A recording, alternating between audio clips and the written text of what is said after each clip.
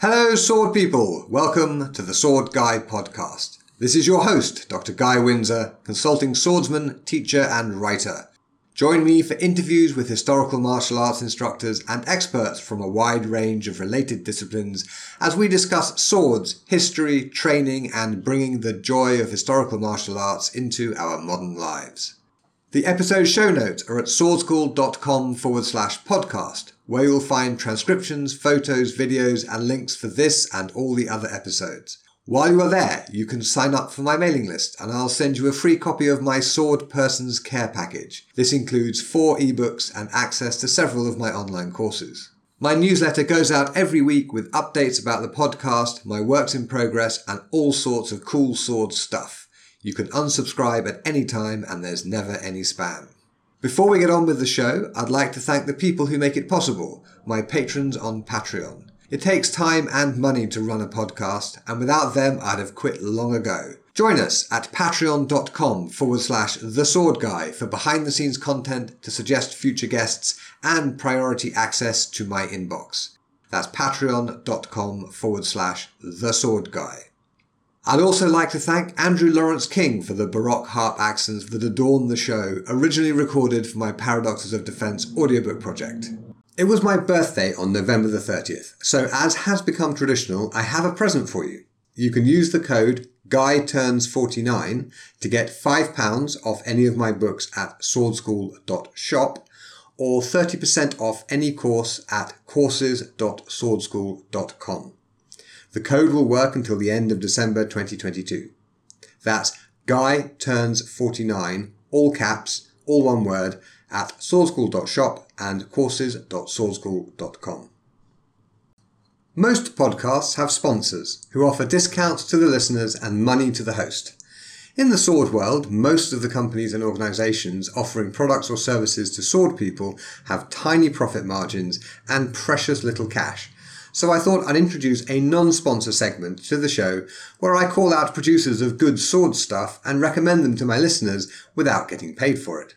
Of course, if your company is in that tiny overlap of having margins that allow for discounts and budget for sponsoring podcasts, and I can wholeheartedly and without reservation recommend you to my listeners, that last one is probably the killer, drop me a line at guy@guywindsor.com and we can talk. My non-sponsor this week is armsandarmour.com. That's ARMS-N-ARMOR, because they're Americans, .com, maker of swords and training weapons. I got my default training rapier from them in 2005 and my longsword in 2004, and they are both still going strong. They also made my sharp rapier and dagger and my training smallsword. I interviewed Smith Craig Johnson in episode 33, and he's not just a great smith, he's also a good friend, so you might think I'm biased. Except, those swords are still on the rack, scratched and worn. I've replaced the leather on the longsword grip at least twice, and still going strong after more than 15 years. So, if you're looking for a new sword, go to armsandarmour.com, that's ARMS-N-ARMOR.com, and in the meantime, on with the show. I'm here today with Cain Maxwell, who is an instructor of physical culture, who's been teaching physical skills his entire life, from swimming to military firearms to ballroom dancing even. And now he is teaching mounted martial arts and runs a school called Martial Equestrian, a mounted combat school in Hinckley, Ohio. So without further ado, Cain, welcome to the show. Hello, Guy. It's nice to see you again. So are you at the moment in Hinckley, Ohio? I am. I'm at my school. We call it the lab, where we do our experiments on physical phenomena to see if it works or not. And it's also a good place to do ground practice stuff off the horse. Actually, yes, I can see bows and arrows and spears and things in the background. Yeah, we have a little skeleton back here and a wooden horse as well. What is the skeleton for? Because a lot of I think misinterpretations of physical movement get inserted into institutional movement practice. And so with a skeleton, we can say, look, the human skeleton only moves so many ways. A horse skeleton only moves so many ways. And you can say, well, but look, I have this technique, and my teacher always said to do blank. But but when I say, but look, this is how the human skeleton works. I have a physical skeleton to demonstrate with. So I do a lot of stuff with the hips, and so having this physical skeleton to work with, where you can see how the spine joins the hips, where the legs joins the hips. It's an easier visual aid than the human body, which has all this meat and guts Sure. around it. Okay. Is that a male pattern pelvis or a female pattern pelvis? Good question. I don't know. Because it does make a difference. It does. It does. However, there are, for what we do, what I mostly do with the hips, it has to do with the riding. Right. And the things that I explain about how the pelvis moves on the horse, and its relationship to the spine and the legs. The advice is the same for males and females. Okay, fair enough. I would guess it's probably a male skeleton. They usually are. It looks male, but I'm not. I'm not an expert on that sort of thing. Okay. I don't know. Is it actually a real skeleton, or is it a plastic dummy? No, it's a resin. It's a resin copy. Okay. I mean, I have been to places where they had real skeletons. It was very strange. The thing is, everything here has to be replaceable because everything here gets broken. Fair enough. Yeah. So, okay, we are definitely going to get into the equipment in a little bit because looking at it on the wall behind you is making me think, oh, right, I need to talk about this. But before we get into that, how did you end up where you are? In other words, how did you get into martial arts of various kinds? What was your path from, presumably kid mad about weapons and swords and stuff to your current position? Okay. I really want to give a 25-word answer about this. And I think saying, well, I trained under so-and-so. I trained with the Ganyard champion of Pinchak Silat in Bali, and I trained with so-and-so who started this historic European martial arts club, and I got a belt in this system, and so on and so forth. But really, honestly, Guy, I got into martial arts because I grew up unpopular in a rough neighborhood, and I learned to fight by fighting. Let me plug real quick on that also. To that end, if your interest in the martial arts is purely self-preservation, learn to be funny. Yeah, that's good advice. If you really just want to stay out of trouble and people not to hurt you, you should be more popular. If you can make someone laugh, they're not going to hurt you. If there's somebody out there who's an excellent comedian and is like, no, people beat me up all the time, but by all means, please reach out and set me straight. But, anybody can be hurt. So if you're unpopular, it doesn't matter if you're good at throwing a punch or good at taking a shot. If you're targeted for hatred, harm will come to you. But anyway, I wasn't funny. I didn't make people around me laugh, so I was unpopular in a rough neighborhood, and I got into a lot of fights. And I actually spurned learning, getting formal education in martial arts for a long time. Just kind of proud of how I was doing as a fighter without education. So I was like, well, I don't want to give somebody else credit for teaching me how to fight. I learned to fight by fighting. But eventually, I started picking up some stuff here and there. But it was through the lens of what I already knew. So I would go into some schools and basically walk right out the door when they say, well, this is what happens in a real fight. And it was clearly somebody who had never been hit in anger.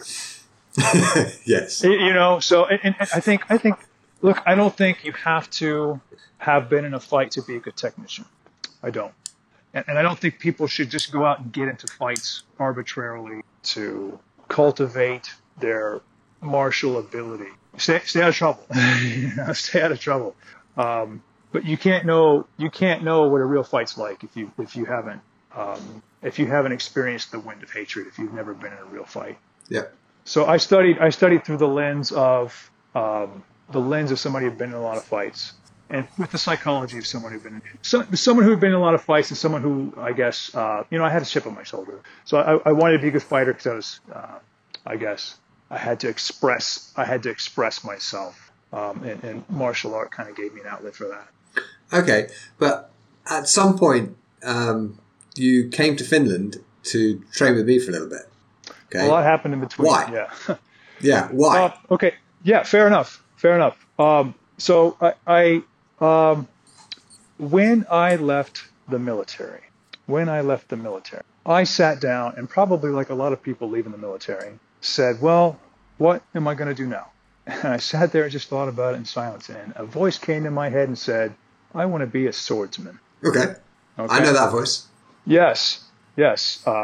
Probably a few of your listeners are familiar with that call. I had no idea where to start. This was in the early aughts, I think 2004, 2005. Yeah, 2005. So there was a Western historical martial arts circuit sort of building momentum. I don't think it had adopted the moniker HEMA at the time. I could be wrong about that. No, this predates the whole HEMA thing. Right. And I didn't find anybody for a long time. But I dabbled in this and I dabbled in that. And eventually I did find an organization where I lived. It was in Atlanta at the time. I did find an organization where I lived that did that sort of stuff. And they were very aggressive. My experience with sword people up until then was with people that had, I think, fantastic notions of violence. Fantastic as in based on fantasy? Yes. Yeah, okay. Yes. Not fantastic as in great. Yeah. Let me be clear about that. Yes, I mean to say that I think they were strangers to violence and wanted to keep it that way. I don't think these are people that were really they weren't the bloodthirsty sort, and that's fine. I'm not trying to disparage them. But again, I studied martial art with the lens of someone who'd been in some fights, and so and some military training too. And military, yeah, absolutely. You know, the military training is. I don't agree with all of it, but it was practical, right? It was applied with the expectation that it would be put to use. Yeah. What don't you agree with, if I may ask? What don't I agree with? Well, military pedagogy is that's a huge topic. First of all, the what gets taught in the military is not necessarily what is best, but what comes from someone who's in a position to influence the pedagogy. In other words, you might have a really brilliant technician who's experienced and practical and a great teacher, but he's not in a position to influence the military to say, this is the system we should teach. We teach the way that I teach. It's the people who can whisper into the ears of the administrators who give the okay for military training. So you'll find some, like, for example, you'll find old Army manuals on Taekwondo. And I really don't think Taekwondo has a lot of practical application on the modern battlefield. Some people might massively disagree with me on that, and that's fine. I'm willing to hear an educated argument to the contrary, but it doesn't seem like the most efficient way. You should shoot people on a battlefield rather than kick them in the head, I would say, generally. Absolutely. And I think there is some application for hand-to-hand combat, okay, or sure. Or less than lethal applications. But what Taekwondo focuses on, I think, really doesn't have a place. Somebody influenced somebody in the military, or maybe somebody who himself had the influence. They said, "Hey, you are now the training officer, or whatever position he was in. You're now the training officer who gets to dictate what the military learns. What do you want to teach them?" And he says, well, I've got a black belt in Taekwondo, and I really love it, so that's what they're going to learn. And that may not be exactly what happened. I'm just giving an example. So sometimes it's the actual curricula. Yeah. Okay. And the other thing is, I shouldn't say I don't agree with this globally. It's that, military training has to be faster, cheaper. There has to be economy to military training. What can you get the average recruit of ordinary or even below ordinary ability to master in as short a time as possible? And that's not necessarily the most effective for the individual. Sure. That's not the most effective technique for the individual technician. However, on a scale and a numbers game, if you have huge turnover of recruits and you're just trying to get the numbers, Whatever's easiest to learn the fastest is going to be more practical, right? So it's not that I disagree that that's a good system to do that, but that may not be the best system for an individual technician to learn. So if you're like, well, what's the best, most practical thing for me to learn as a personally for me as a martial artist, as a technician, what do I want to learn? Well, the military, it's if they're really preparing real people for real combat, it must be good stuff, right? And that's not necessarily the case. It's not necessarily the case. And if you're saying, well, because if I get into a real fight in the streets, I want to be able to do some real stuff. Well, what you do in the streets is not the same. That's not answering the same questions as what you do on the battlefield. And also, if you want to get into real fights in the street, then you're an idiot. And if the streets where you go are the sorts of streets where real fights might happen, you shouldn't go to those streets. That doesn't make any sense. Fair. Although some people don't have that luxury. True.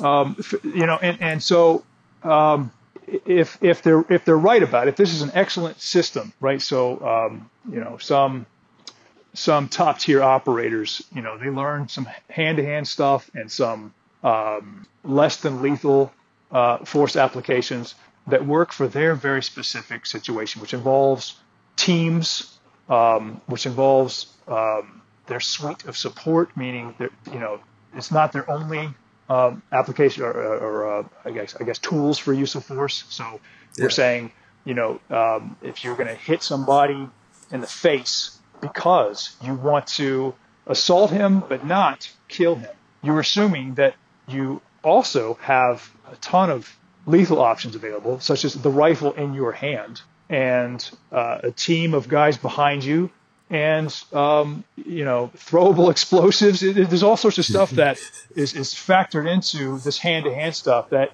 is not going to answer the problem of somebody who's getting into a street fight.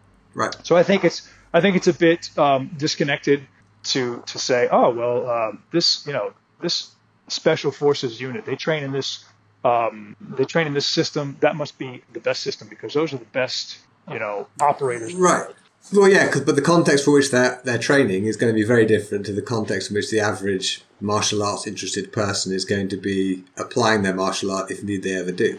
So, I mean, I would be delighted to go on a special forces close quarter combat training course for academic interest to see how they're doing it, what they're training for, how they train for that, what sort of techniques and stuff they come up with.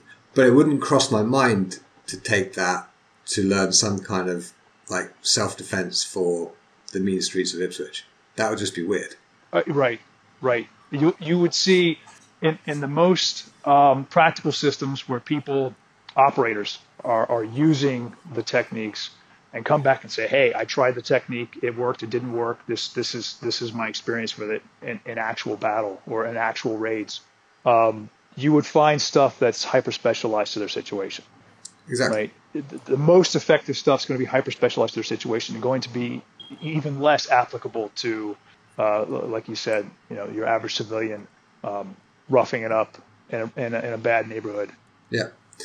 Okay, so we've had a look at what you don't agree with the military. Thank you for sharing that, because not every ex-military personnel is willing to go on record as to what they weren't entirely in agreement with. But you were looking at training in swordsmanship, and you were finding that you were basically encountering people who were teaching swordsmanship who had, as you described, a fantastic, i.e. based on fantasy view of how violence works. So where did you go from there? Well, I did find one group that trained. It was a source-based training group. There had one guy who organized it, who had his system based on multiple sources. Nowadays people talk about, do you do Italian or do you do German? You know what I mean? And if we had to say he leaned one way or another, we could. But I think this is one of the original wave of HEMA guys before we were calling it HEMA. And I think it was an amalgam of several of the sources. And he says, well, look, these guys are saying this and these guys are saying this. This is my interpretation of it. And he wanted to bring it to flesh. He wanted to make it. He wanted to make it live. And I saw a demonstration between him and some of the students, and it looked like real fighting to me. It looked like a real fight. That was the first time I'd seen people playing with swords where it looked like a fight. Yeah. So I followed them after the demonstration. I got involved, and I played with them for a few years. Okay. And what happened next? You still haven't got to Finland. We still haven't gotten to Finland. Well, that was almost exclusively the group that I was involved with for a while, and that whetted my appetite for that. Whetted my appetite for, and also got me habituated to, I guess, that style. I hate to use the term style. Style, I think, is it engenders a sort of silo effect. But that sort of community, let's say community of martial enthusiasts, and I went to Finland because I had gone there before on a whim. I was going to school in St. Petersburg in Russia, and Finland was just a couple hours away. So on winter break, I just took a bus to Porvoo, and I loved it there. It was really it felt really nice. Russia was stressful. It's very stressful in Russia. Everybody's all stressed out, and there's just sort of tension in the air all the time. That was before. Even more so now. Yeah, that was before what's going on now. But Finland it was really nice there. Folks were really nice. And I remembered it, and I really loved it. And so, fast forward a few years, when I finished my graduate studies, I was so stressed out, and just so disenchanted with the program that I just graduated from.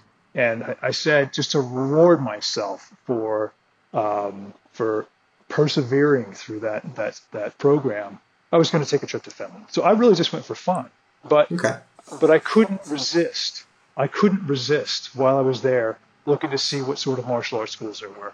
It's sort of a thing I do as a tourist. I collect martial arts schools like souvenirs. So you came up, and it was a coincidence that you trained in a system that was similar to something I had done before. Okay. So a couple of follow-up questions. So what were you studying in St. Petersburg? Russian. Is that for the army or for? No, it was for my undergraduate. Okay. What? Yeah.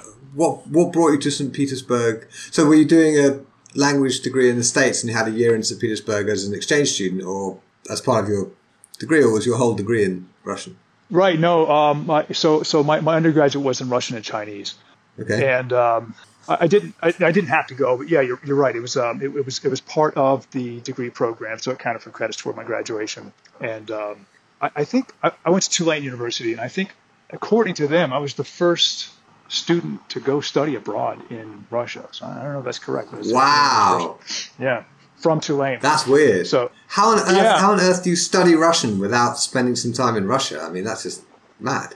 I don't know, but listen, there are a couple of universities here that, not necessarily universities, but a couple of schools here that do a great job of teaching language without sending people over. Middlebury in Vermont is a language school, and a lot of folks who graduated from there say that folks and employers who have employed linguists that came out of there say that time at Middlebury is better than time in country.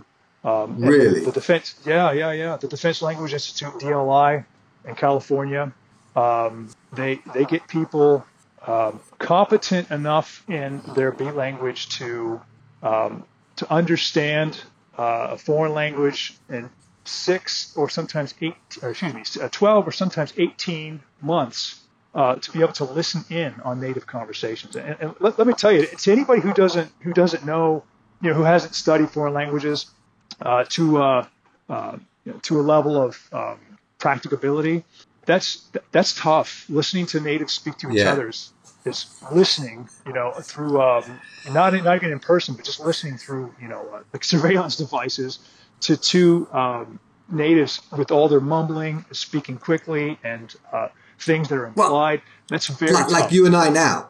Like one of the reasons why we have transcriptions on the show is so that people who are interested, but maybe their English isn't good enough to follow a conversation at the kind of speed that, because most of my guests are native speakers of English, and I'm obviously a native speaker of English. It's really hard because, again, depending on the guest, some speak really quickly. Sometimes it's a lot of back and forth. It is difficult to follow. And so we have transcriptions so that people can go, oh, that was interesting. What the hell did the guy just say? And they can go and find out from the transcription. But also training somebody to be able to understand the language when it's spoken is quite high level, but not nearly so hard as training them to speak in such a way that native speakers would mistake them for a native speaker. That's like the holy grail of language instruction, I think. Sure. Yeah. Well, depending on the disposition of the student, some people are very good at learning the grammar quickly. Some people grammar mystifies them their entire lives. I know several people that got fluent in Russian. They can hold conversations all day long, have a huge vocabulary. They never fumble with the grammar. Which is saying a lot. But their accents are thick as molasses. They just sound like they're speaking strange words in American English. But they're understood. Yeah. They're understood well enough, but their accent's terrible. I mastered an accent very easily, but the grammar stumps me. So it depends on the disposition of the student. But I think overall, go ahead. And so I have when I'm going to be speaking in a foreign language, the only languages that I ever speak other than English are Spanish, Italian, and Finnish to varying degrees of competence. But the first thing I do is, like, for example, in Italian, I would say, Io parlo italiano molto bueno. Tutti miei amici italiani pensano che io sono italiano. Right? Which is like the most ridiculously exaggerated English accent. And me saying, yeah, I speak Italian so well, all my Italian friends think I'm Italian. Right? And of course, it sounds absolutely fucking horrible. Everyone falls around laughing. And then when I speak my Italian in a not terribly good Italian accent, right, it sounds so much better than what they just heard. They think it's great. Oh, so, that's a clever trick, Guy. That's a very, very clever trick. I like I said, I pick up the accents really well, which gets me into a lot of trouble. Because even if I know like 25 phrases, if I know 25 phrases, that's barely enough for me to ask for really basic things and sometimes understand the response. Right? Right. But if I say it perfectly, I'll say, I'm sorry, but I need help. Can you help me? Something really simple like that. But I say it with a perfect accent. Their response is just insane because they think I must be fluent. Right. So that's an excellent tactic. That's a good life hack there, Guy. I'm going to take that one from you next time I'm abroad. Excellent. Okay, so you did graduate studies. So you finished a graduate degree. What was that in? Translation studies. Oh, God, that's brutal. It really was brutal. Yeah, it wasn't fun. Lord. So have you looked at any of the translations of historical martial arts sources that people have put out? People like me have put out. I'm not asking for a critique of one of mine. I'm just, what do you think of the current state of translation in historical martial arts, or do you not have an opinion? Well, but here's the thing, right? The translator lies. So I think if you're lucky, whatever it is you're studying in a language you don't understand, if you can find more than one translation, you'll start to triangulate what the native speaker was saying. If you find, yeah. Okay. So, wait a second. Mm-hmm. Yes, I agree. But the problem is, at the moment in historical martial arts, there are some absolutely catastrophically bad translations available for free. And people are comparing the professionally done ones with the catastrophically bad free ones. I mean, with just like things which are plain and simply wrong. I mean, it's not a matter of opinion, it's a matter of fact. I mean, if you translate table as horse, that's just wrong. And so I absolutely agree. Two high quality translations, compare those side by side, will give you an interesting triangulation on the original source. But you've got to be super careful that the translations that you're comparing are equivalently professionally or well done, because the bad ones can really mess you up. Mm-hmm. Agreed. And I will add to that, some translators aim to be invisible, so that it looks like you're reading in its original source. But I think it's helpful, again, if available, it's helpful to look at a literal translation and a more refined translation, because if you see it in your language, but the way that they said it. Yeah. That's informative in a way that is lost when you continue to convert it to the way you would say it. So having the benefit of both is good. Sometimes you'll find a single translation that has layers of translation. So they'll show the source text, they'll show a print of the source text, then they'll show a super literal translation of the source text, and then they show how we would say it, Right. in the target language. And so these are really good. But again, in that case, if it's just one translator, that's sometimes not sufficient to triangulate on what the source text said, especially when it's instruction about technique. Okay. Why especially so? Because that's so complicated and specific. So take just explaining in your own language to someone else who is a native speaker of that language. Try explaining a snapshot of any movement and explaining it as if it's a new thing. Let's take opening. I do this all the time. I mean, I have like a dozen books which do exactly that. So yeah, I know exactly how hard it is because I've had the experience of writing a book, publishing it. People find the book, their only training has been mediated through the book. Then they come and train with me and I can see all the places where they have somehow, okay, it's not fair to say they have misread, but I have phrased something infelicitously. And so they are doing something in a way that I didn't actually intend, right? So I've experienced this from that perspective. Well, it's sometimes that's innovation. Sometimes it's innovation. And I'll say, for example, so I've tried to do some, I call it manual interpretation. So it's just breaking out one of the source texts and reading from the translation. And you have one person reading and you have two people acting. Yeah. And it will have images. Now, assuming that the images are correct, because they might not be. Yeah, sure. That's a big assumption. Right. It's just, so assuming that the images are correct. If you take the instructions and say, now, he does this cut, and now he responds by doing this guard, and now he turns to do this, and now he puts his foot here, and so on and so forth. And so you're talking them through that, and you're instructing them, and they're acting it out per instructions. And you finish the play, and you say, well, now does that look like the picture? And they might have pulled off something. Sometimes it does, but sometimes it doesn't, and what they did was awesome. Yeah. And sometimes it doesn't, and what they did is an absolute clusterfuck, to use a military term. Yes. Yeah, well, sometimes, and this is the other thing too, sometimes you are following it correctly, but it's just not a good technique. That's rare in my experience. What sources are you using? So this is a good question. I have an eclectic library of sources. I couldn't even name all the authors right now. I'm looking at the what's it called? Muye Dobo Tongji, which is a Korean one. I'm looking at Lewis Nolan. He was a British Empire cavalryman. There are some old Arabic manuals. I don't speak Arabic. I'm not going to try to disrespect anybody by mispronouncing that.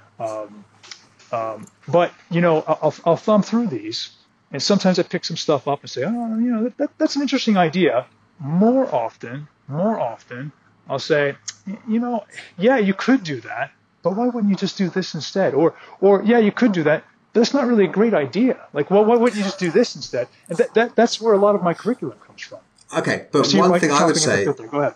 Yeah, one thing I would say is that choosing a source to study is a skill in itself. Okay, so when I'm teaching people the research side of this practice, one of the things we start with is what to look for in a source, right? Mm-hmm. And one of the things you need to look for in a source is the writer actually knows what they're talking about, right? So classic example would be Salvatore Fabris. He was fencing master to the King of Denmark in 1603. He's probably pretty good, and his book went through a couple of editions and has been widely plagiarized and was still being popular in plagiarized and borrowed and translated versions for 100 years after it was written. Okay, so we can be pretty confident that he didn't get his position as fencing master to the King of Denmark because, I don't know, the king fancied him. He actually had some serious skills, right? And same with Fiore, right? The main street in his hometown is named after him, and he was given the command of the artillery at the city of Udine. So he's like proper military dude, has some seriously well-respected knights as his students. We can be pretty confident that he himself knew what he was doing. It doesn't mean he's necessarily a good writer, and doesn't mean that he's been necessarily well represented on the page, but we have good reason to think that the author actually knew what they were talking about. And then when we look at the books of these people, and you go through them, it's all eminently practical and quite easy to reproduce, really. I mean, it took us a while to figure it out, but it's quite easy to reproduce. So the issue of looking at it and going, really, would you do that? So far, every time I've done that with Fiore, and I've tried it out, I've gone, well, actually, yes, you would do that, because it actually works. But there are certainly sources for which that hasn't been the case. This might be iconoclastic. Go for it. To say this to you on your show.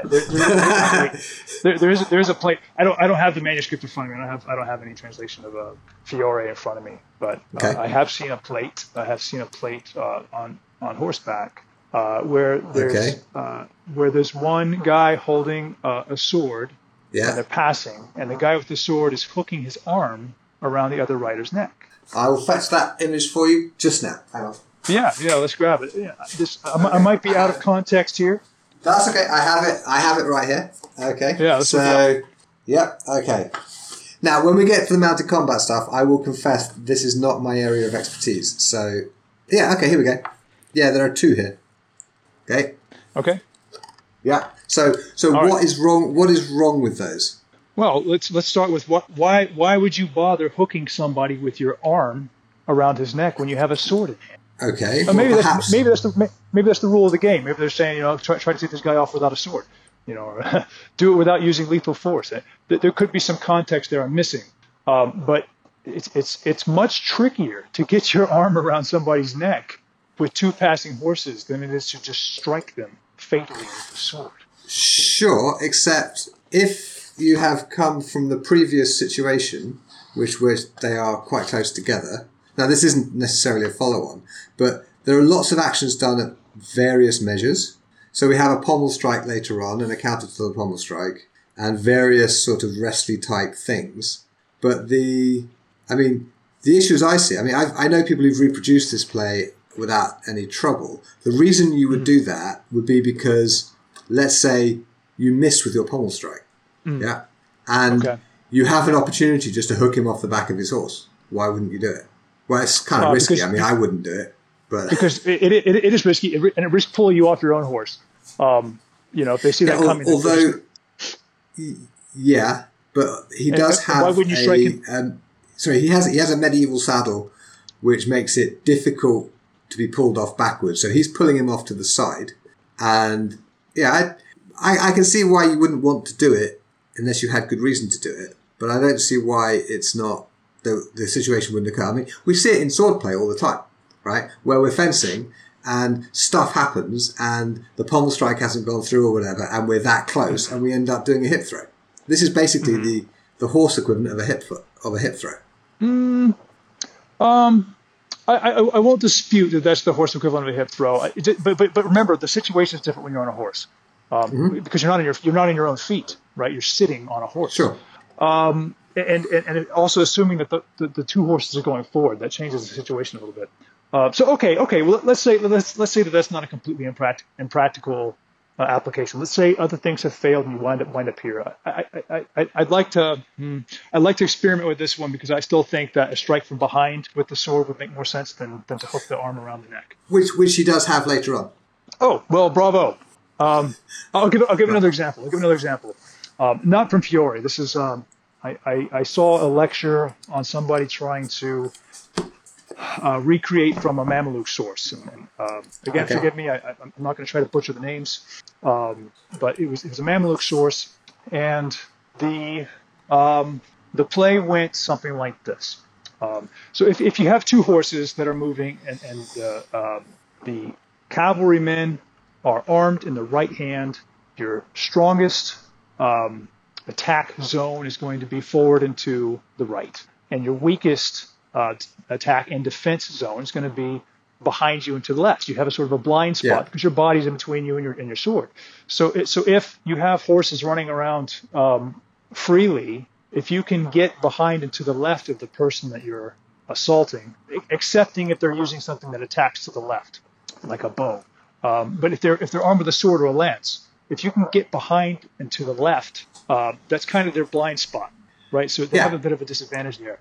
So this source prescribes that the lancer in the front, who is being pursued by a lancer behind and to his left, the lancer in the front takes his lance by the bottom end, okay, by the butt, or called the shoe, and drags the tip in the dirt. Okay, so you're seeing this so far. So he has the full length of the lance sort of trailing behind him. Yeah. And that he on his right hand side, presumably. So it's dragging behind and to the right. So he has the full length of the lance. The fulcrum is on the ground, and he is waving it by the butt to ward off strikes from the lance using the length of the lance. Are you picturing this so far? Vaguely. Yeah. Vaguely. It doesn't, and I could demonstrate it, but I know it's not going to make it onto the audio.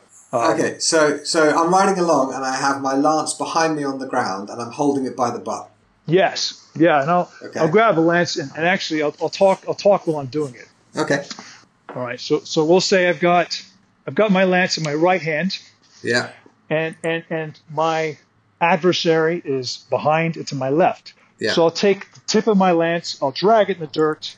Oh, you drag it in the dirt on the other side. So you pop it over your left side. Okay, yeah. Correct. And then you do a kind of that makes a kind of sense. So you're swinging the butt end of the lance high and over your left. Okay, so and it's on the left side of the horse. Yeah. So you're like, okay, well, I suppose so. However, to what end? Do you just keep doing this ad infinitum and hope that the guy will finally leave you alone because you're not worth the trouble? That's a good question. To be martial art, this has to be both defense and attack. So that has no offensive capability. And in fact, you've put your lance in a position where you cannot deploy it offensively. Now to recover it to an offensive, to recover it to some sort of offensive capacity, you have to shift back to some other configuration, during which time you really are quite vulnerable. Now, I do have a prescription, or a few prescriptions, for what to do if you have a lance and a lancer is coming up behind you to the left. But that's not it, because that doesn't have an end game. Right? You're defending against something until either he gives up or he gets you. Because honestly, that's also not really a great defense. Right, parries do not win sword fights. Yeah, parries do not win sword fights. Right, they don't win lance fights. Yeah. No, same rule is true. Okay. So and anybody can drill this to find out. But if you play a game where one of you is attacking and one of you is defending, eventually the attacker is going to get you. Yeah. And this is not a great way to parry. This is a very kind of tenuous, unstable, hard to see, very small surface area. It sounds sort of like a kind of a last-ditch, desperate, oh shit, I'm going to die, so I might as well try this. It is, but for as much trouble, you could invert the lance, turn around, and throw it at him. Yeah, true. Yeah. Okay. Yeah. Now, and this business of creeping up on the left side, I've had the pleasure of doing sword against sword mounted combat with Jennifer Landels, and she is a much, much, much, much better rider than I will ever be. I think I'm probably a better swordsman than she is, but as for riding, she is way out of my league and way beyond, right? And the problem was, she kept getting behind me and to the left and just carved me up like salami because there wasn't much I could do about it when she got into that spot. So when you said behind and to the left, I was like, oh shit, Jen's there. Oh yeah, you know this one. Yeah, but, it's obvious once you've seen it. Yeah. But that is one of those things that does change the situation with cavalry from infantry. You can't just. It takes more effort to turn around, but you can turn. So if you're being pursued, if for some reason you need to flee and you need to go in a certain direction, that's one situation. But if you're just you got stuck in some sort of cavalry melee, if you turn left or right, they're not behind you anymore. They're beside you. Yeah. So how did you manipulate the angle of it? Yeah, how did you get into the whole mounted combat thing? Because we haven't heard about, we've heard about Russia and translation and sort of martial arts tourism and whatnot, but we haven't actually mentioned horses yet. How did that start? There's a black and white answer to that. It started with there's a company, I think it started in Spain, but there's a few of them here. It's a franchise. Medieval Times. It does these show jousts for an audience and serves them dinner. So it's kind of a restaurant meets jousting show. Yeah, it's an experience. Yeah. And I had never ridden before that. This was shortly after I got out of the military. So I guess in some way it was kind of an answer to I want to be a swordsman. Although I wouldn't say this made me a swordsman by any means. And it was for show. I say it's for show, but look, there were horses running at each other, and there were men hitting each other with sticks in their shields. Yeah. So that part, I mean, the jousting was really jousting. That's where the horse thing started. But to say that I got into Medieval Times and that got me into horses and the rest is history would be, I think, deceptive. My interest in mounted combat is separate to and coincidental to Medieval Times. Medieval Times just was a coincidental opportunity. You know, okay. It was a way that I could surmount the barrier to entry, which was being able to afford horses and horse lessons. Okay, so did you work for them? I did. Right. Okay, so basically they subsidized your horsemanship training. Yes. Yeah. So handy. Very handy. Handy. I got paid while I was training. Because that stuff is not cheap.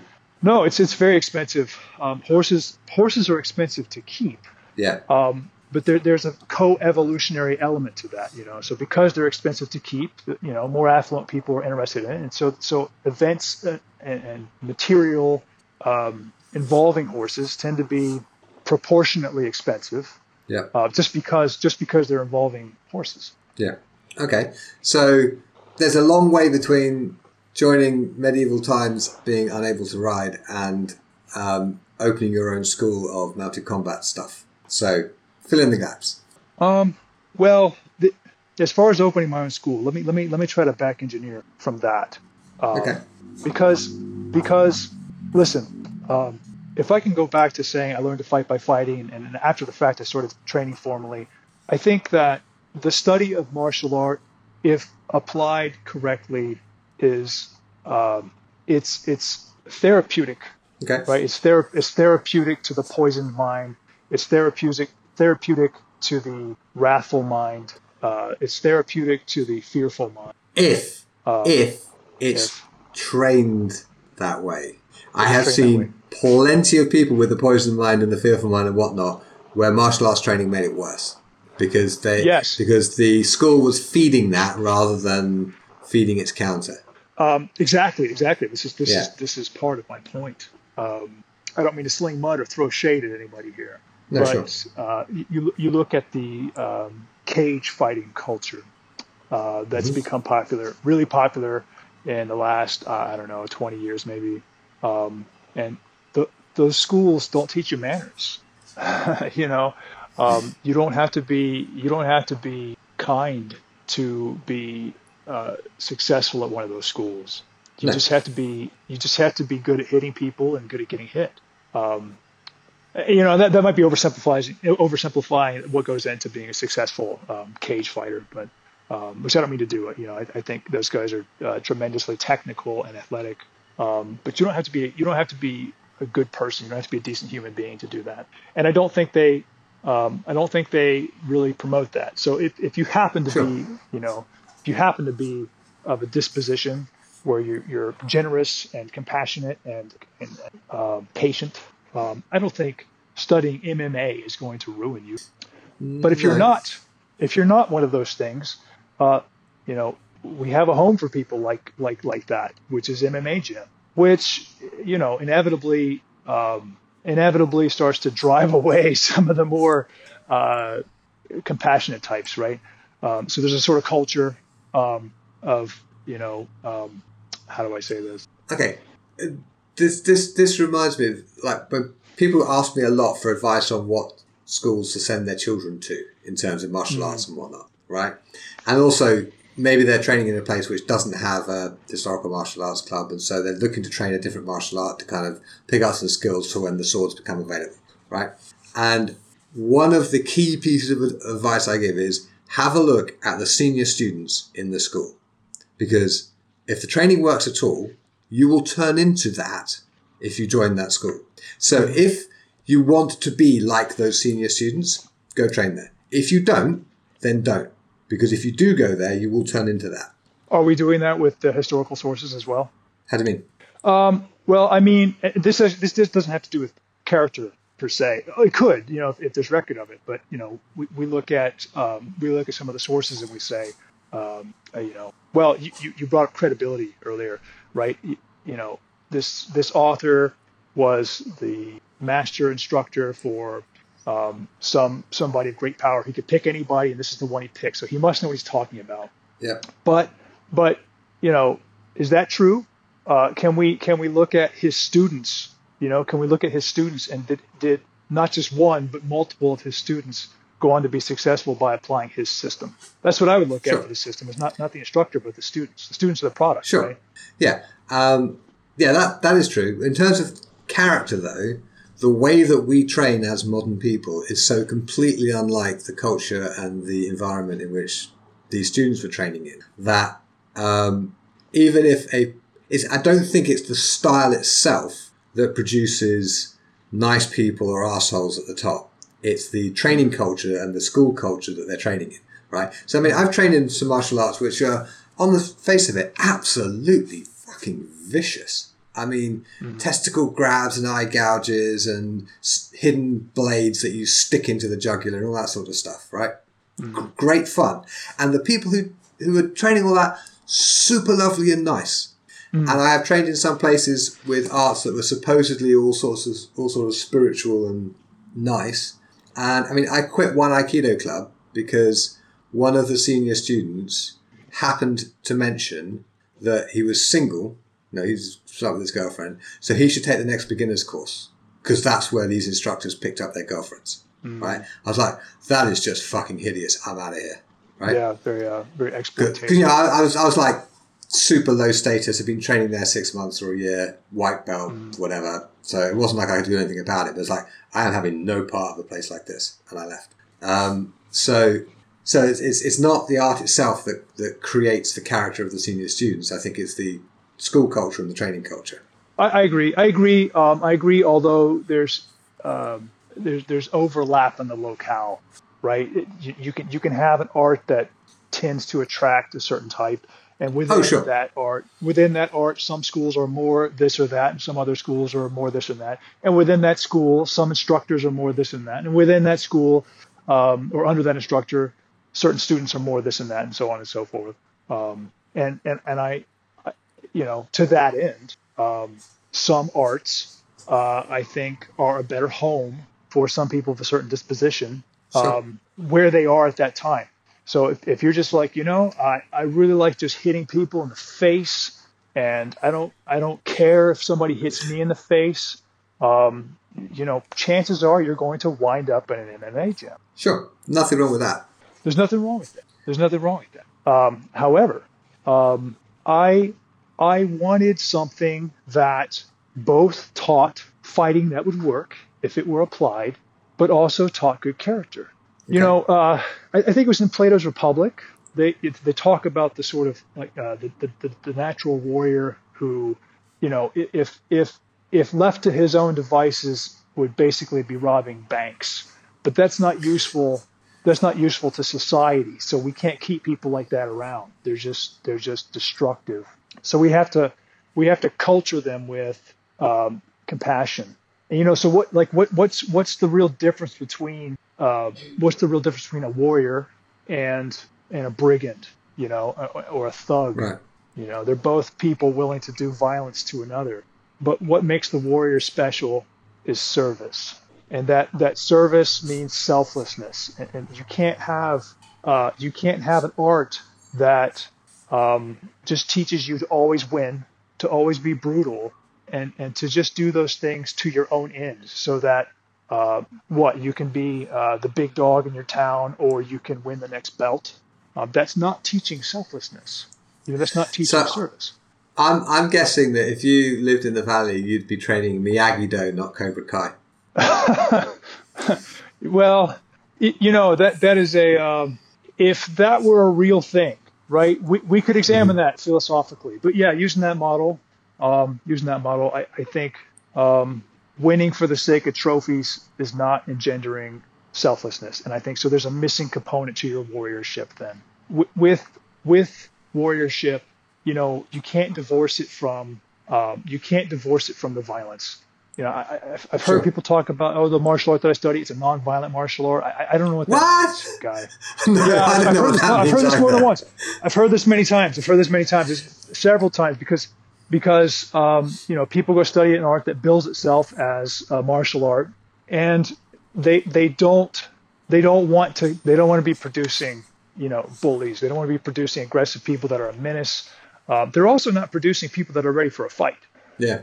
So it's difficult to balance that. I get that. How can you have somebody who's kind of sweet by nature, who's ready to fight? It's tough. You have to switch back and forth between the two and be able to balance them both, and it's tough to do. If somebody's just mean all the time, it's hard to get the drop on, right? But you have somebody that wants to give you the benefit of the doubt and wants to be kind to you and to de-escalate. He's always going to be late to the fight, right? He has a little more processing before he's ready, before he's combat ready. Depending on the situation, right? And endanger a woman's child, and she'll switch into warrior mode pretty quick. Any parent, in fact. Yeah, any parent. So, okay, yeah, any parent. I have never killed anyone, and I don't think I ever would. But one time I was pushing the pram, and my firstborn was about 6 months old. I was pushing the pram through the park, and somebody came tearing through the park on a motorbike and went right by us within like 18 inches, right? If I'd had a gun, I would have shot that fucker. No question. Do that, put my child's life... It's a good thing I don't carry a gun. Because if I had been carrying there's no question I would have shot them. Just because they're putting my child at risk for no good reason. Fuck you. You die. Boom. Yeah. Right. Yeah. And I would have regretted it, and it would be a very bad thing. And then I'd spent the rest, at least 10 years or so in prison and missed most of my daughter's upbringing. It would not have been a good response. Mm-hmm. But yeah, there are triggers, particularly for parents. Mm-hmm.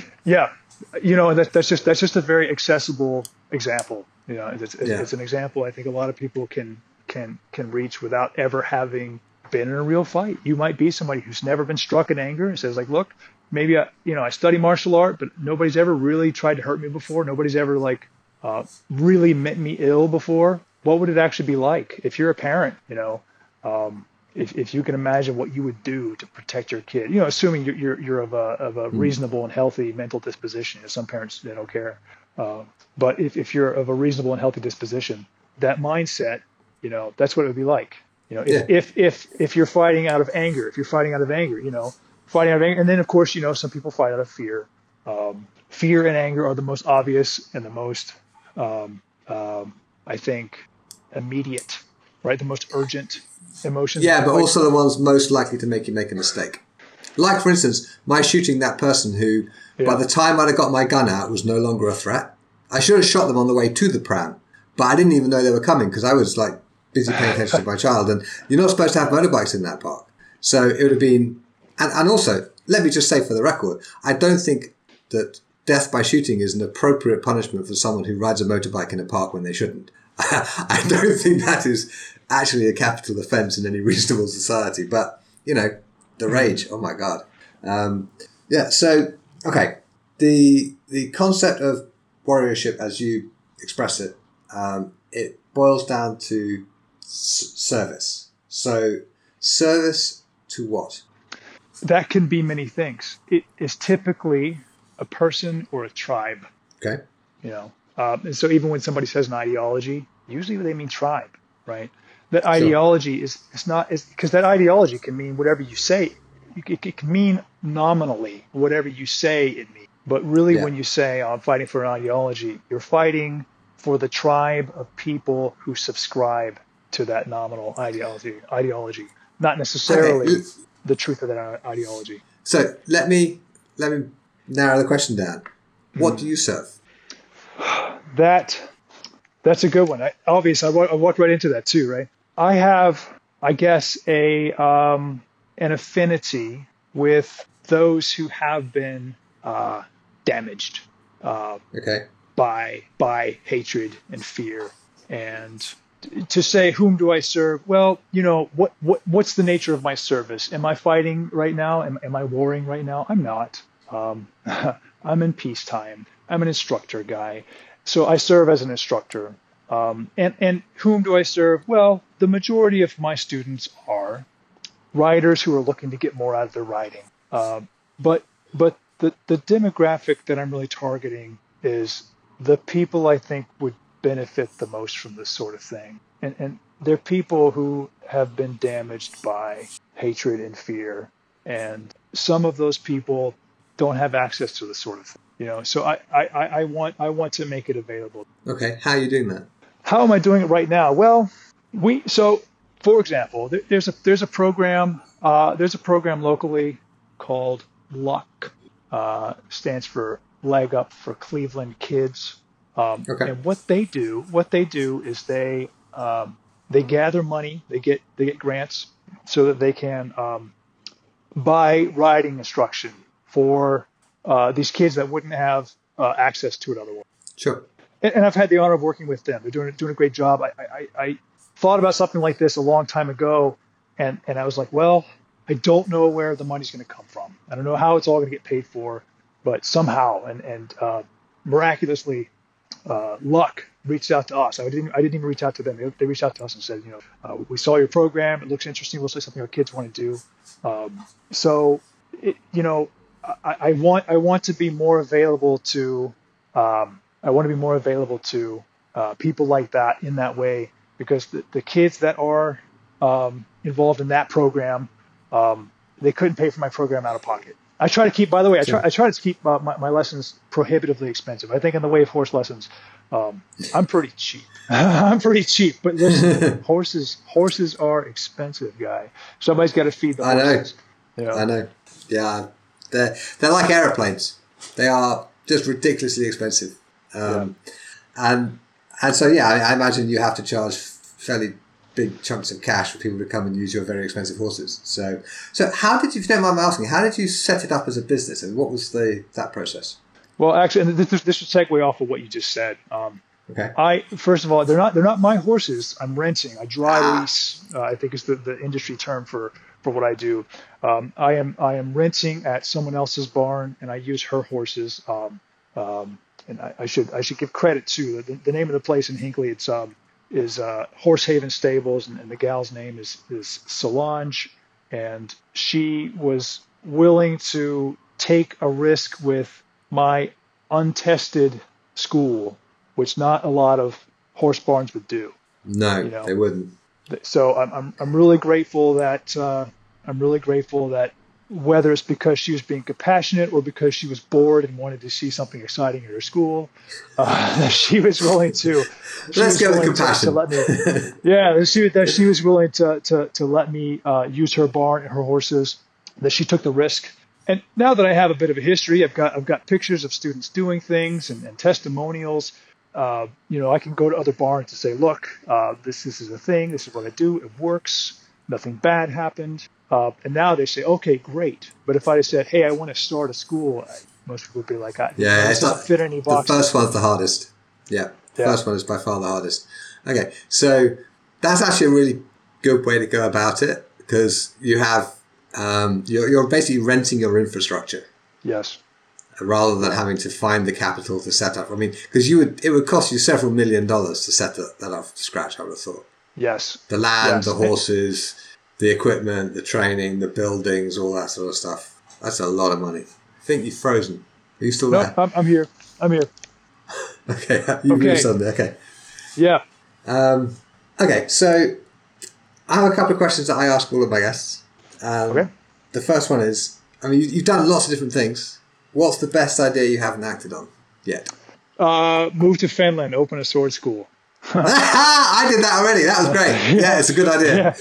No, actually, I've written a few books. and I need to follow them through to publication. Ooh. Ooh. Okay. You are aware that I make about half my living from the books that I have published myself, right? I surmised. Yeah. Yes. Okay.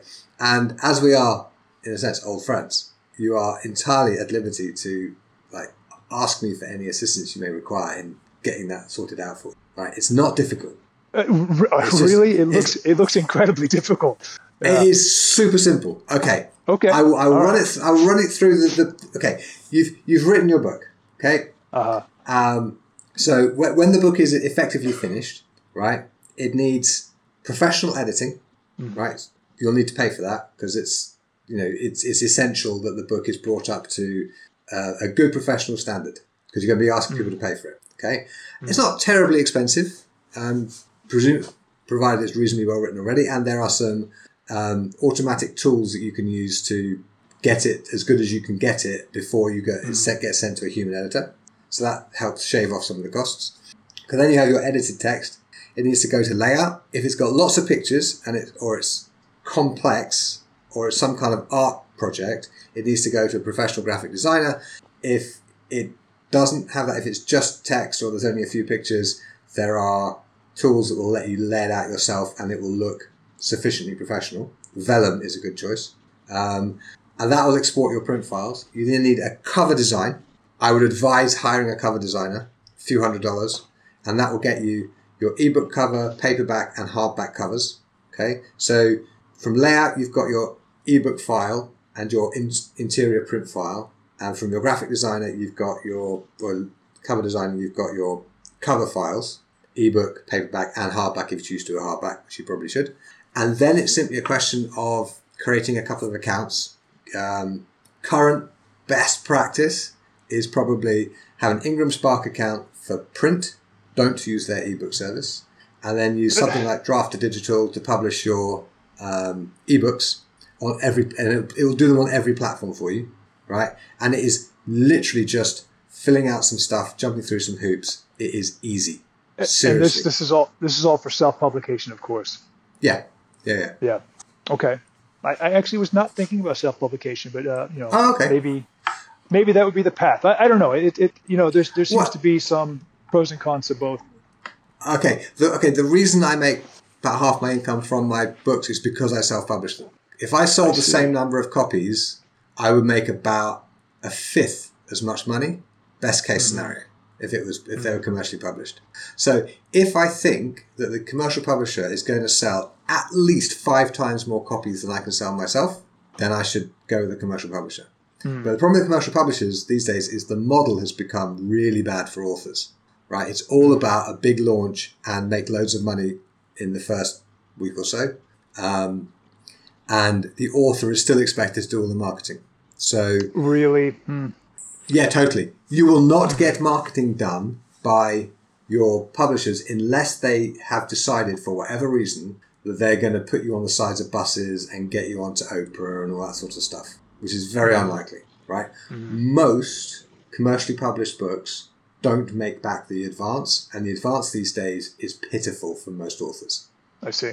Right? It's a really difficult position now because you've got authors at the top. It's like the acting profession, right? You've got authors at the top who are making millions, and for whom every time they bring out a book, the publishing arm puts all of its power behind it, so that because they know that it's going to do well anyway, and if they give it a big push, it will do spectacularly well, and everyone makes shitloads of money, right?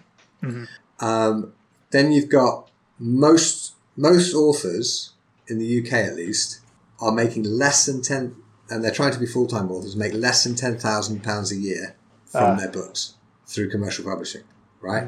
Because the advance might be only 2,000, 3,000 maybe, which sounds like a lot of money to have as a chunk up front, but actually how long can you live on that much money?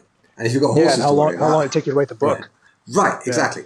So if you get a really good contract, a really good offer from a good publishing house, absolutely. And there are sort of halfway house things like Unbound, for example, which basically run a crowdfunding campaign for you or with you. And if the book gets financed, it gets published by them, and they do the editing and the layout and all that sort of stuff. And they do put a bit of publicity behind it as well, right?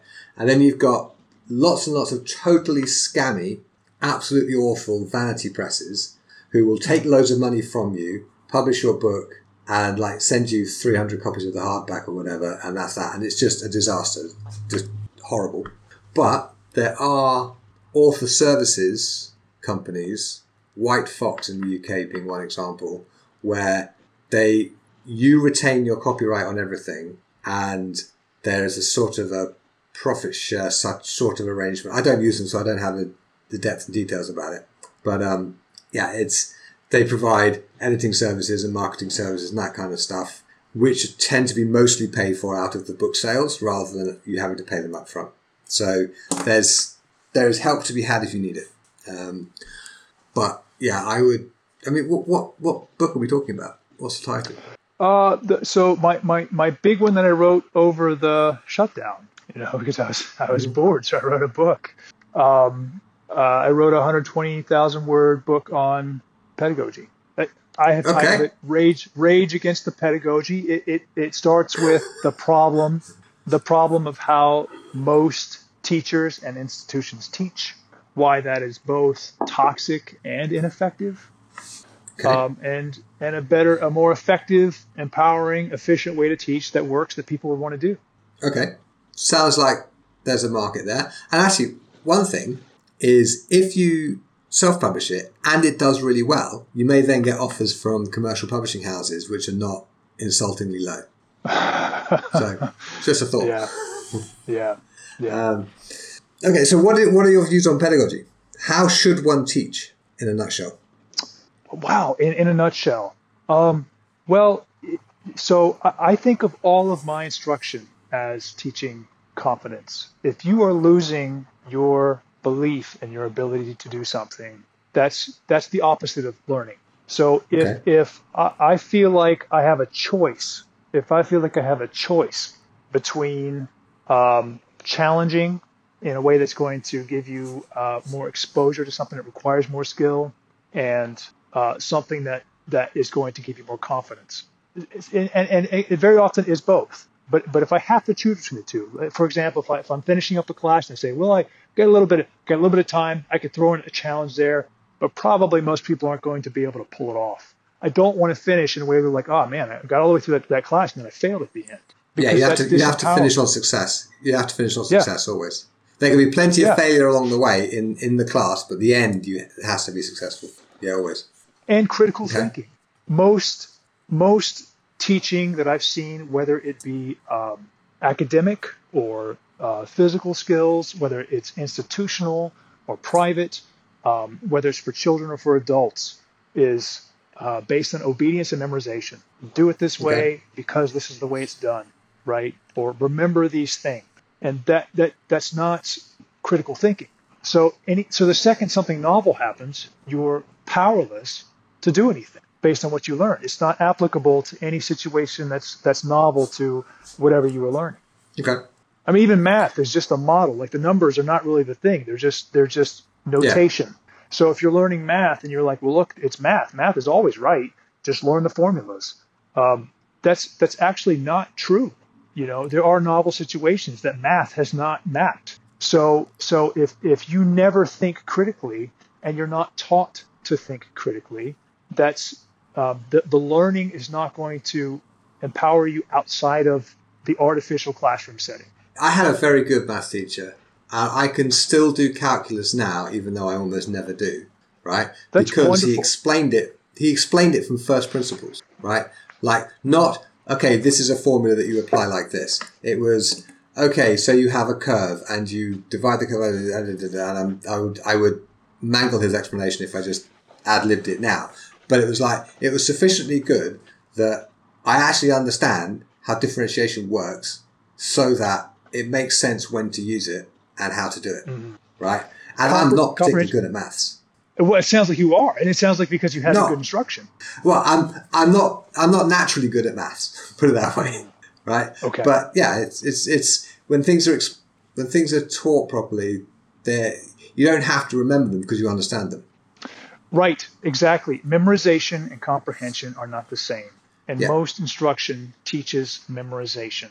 This is the problem I have with acronyms. A lot of people say, hey, if this happens, just remember this acronym. And if you don't recall the acronym, especially, I see acronyms are employed a lot in how to react to an emergency. If you see somebody choking, just remember, LAPD, or whatever it is. And it's like, well, that's not useful because in an emergency, your recall for acronyms goes away. But if you understand, what the objective is, and you understand in a roundabout way how to get there, you can solve your way to the objective, by creative intelligence on the spot, right? Yeah. Well, that's how. Yeah, I'm learning to fly planes at the moment, and it is so many acronyms. And do we have VMC for a VFR today? But okay, let's say you're preparing for landing, right? Right now I've got to do my bump fitch, right? Which is check the brakes, check the undercarriage, right? Check the mixture, check how much fuel you've got, etc., etc., etc., right? And the thing is, having the acronym works if you already know what to do and just want to make sure you're not going to skip any steps. Yeah. But if you can't teach someone to land the plane by using an acronym. Mm-hmm. Yeah. So it's useful once you already know how to do it. Yeah. And I think there are also situations that they're beyond your ability to comprehend, right? There are certain things that they're beyond the human ability to perceive, or beyond the average person's ability to wrap his or her head around. And sometimes you got to say, look, I can't explain why traveling at the speed of light, means that your friends are going to age, but you won't. But here's the mathematical formula. You're just gonna have to take. And just be like, look, I can't wrap my head around it. But if you can show that it works, sometimes that's what you have to go with. And I think also lists can be helpful for certain things. But to understand how to do a thing with acronyms, and this is actually really popular in the military. Why is it popular in the military? Because it's fast. You say, just remember this thing, but ask somebody 3 years later, what did that acronym stand for, and what does it mean? Most people don't remember because they never comprehended it. It's the unpacking of it that's important. Like the I in bump fitch is instruments, and the critical thing is that you set your altimeter so that it registers your height above ground level at the airport you're coming in to land at, so that when you fly your circuit around the airfield, you're flying at the same height as the other planes in the circuit, and everyone knows where you all are, and you know how far you are above the actual ground, right? Mm. But if you don't understand altimeters and the difference between height and altitude and all that kind of stuff, just checking your instruments, well, they're going to be working just fine, because they are. Look, the altimeter goes up and down when I go up and down. It's fine, right? Right. Yeah, it's not helpful until you already know. But once you already know and actually really know it and understand it, then there's a useful way of just making sure you don't skip a step, I think. Although I'm not really in favour of acronyms, because honestly, aviation, if you think the military is full of acronyms, I imagine military aviation is probably done entirely in acronyms. Right. They probably never have actual conversations in English, right? Yeah. Okay. So my last question. Somebody gives you $1 million to spend improving historical martial arts or related fields worldwide. How would you spend the money? Well, as we discussed earlier in this interview, $1 million is not a lot in horses. $1 million is not enough. I could build one indoor arena for $1 million. That's about it. But let's expand that. Say, bottomless pockets. If I had access to a lot of money, what would I do? Worldwide. I'm glad you said that, because I would like to make the program that I have. And when I say the program that I have, I said I have mostly writers who want to do something novel with their writing, but I do want to make it available to the people I think would benefit from it the most. And I was lucky enough to have this one program locally that was able to bring some disadvantaged kids to me. But if I had bottomless pockets, I would be bringing it to them and beyond. In some cultures, it's acceptable to recruit children as soldiers. In other cultures, it's detestable. So sometimes there's some negotiation for demobilizing those child soldiers. Yeah. And they go to demobilization camps, right? I'll pull my pockets out. I've never worked at one of these camps, so I don't really know what the culture is like. But some of them, they call them lost boys because you've taken them away from their former life to which they can never go back, and now you've also taken away their identity as soldiers. And I think the general attitude toward them is, oh, it's really horrible what they did to you. It was exploitative. It was dangerous. They took away your childhood. Now you have all this darkness that you can never be rid of. You'll never be able to go back and have a normal childhood. You poor victim. But that's not helpful.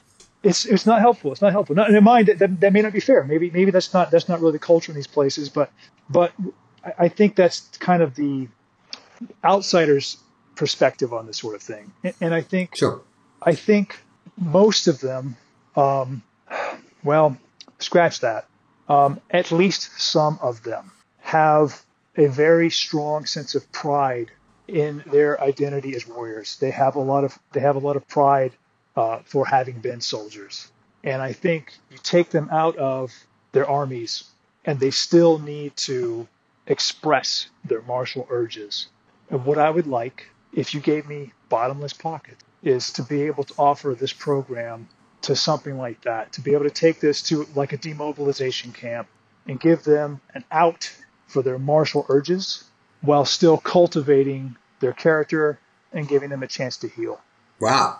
I did not see that coming. That is an outstanding suggestion. But yeah, it would take a lot of money to get horses to the Sudan or wherever these places are to get these kids training on those things. Somebody already has them out there. You just got to find them, Yeah, true. Okay. Wow. Well, if I had the money, I'd give it to you.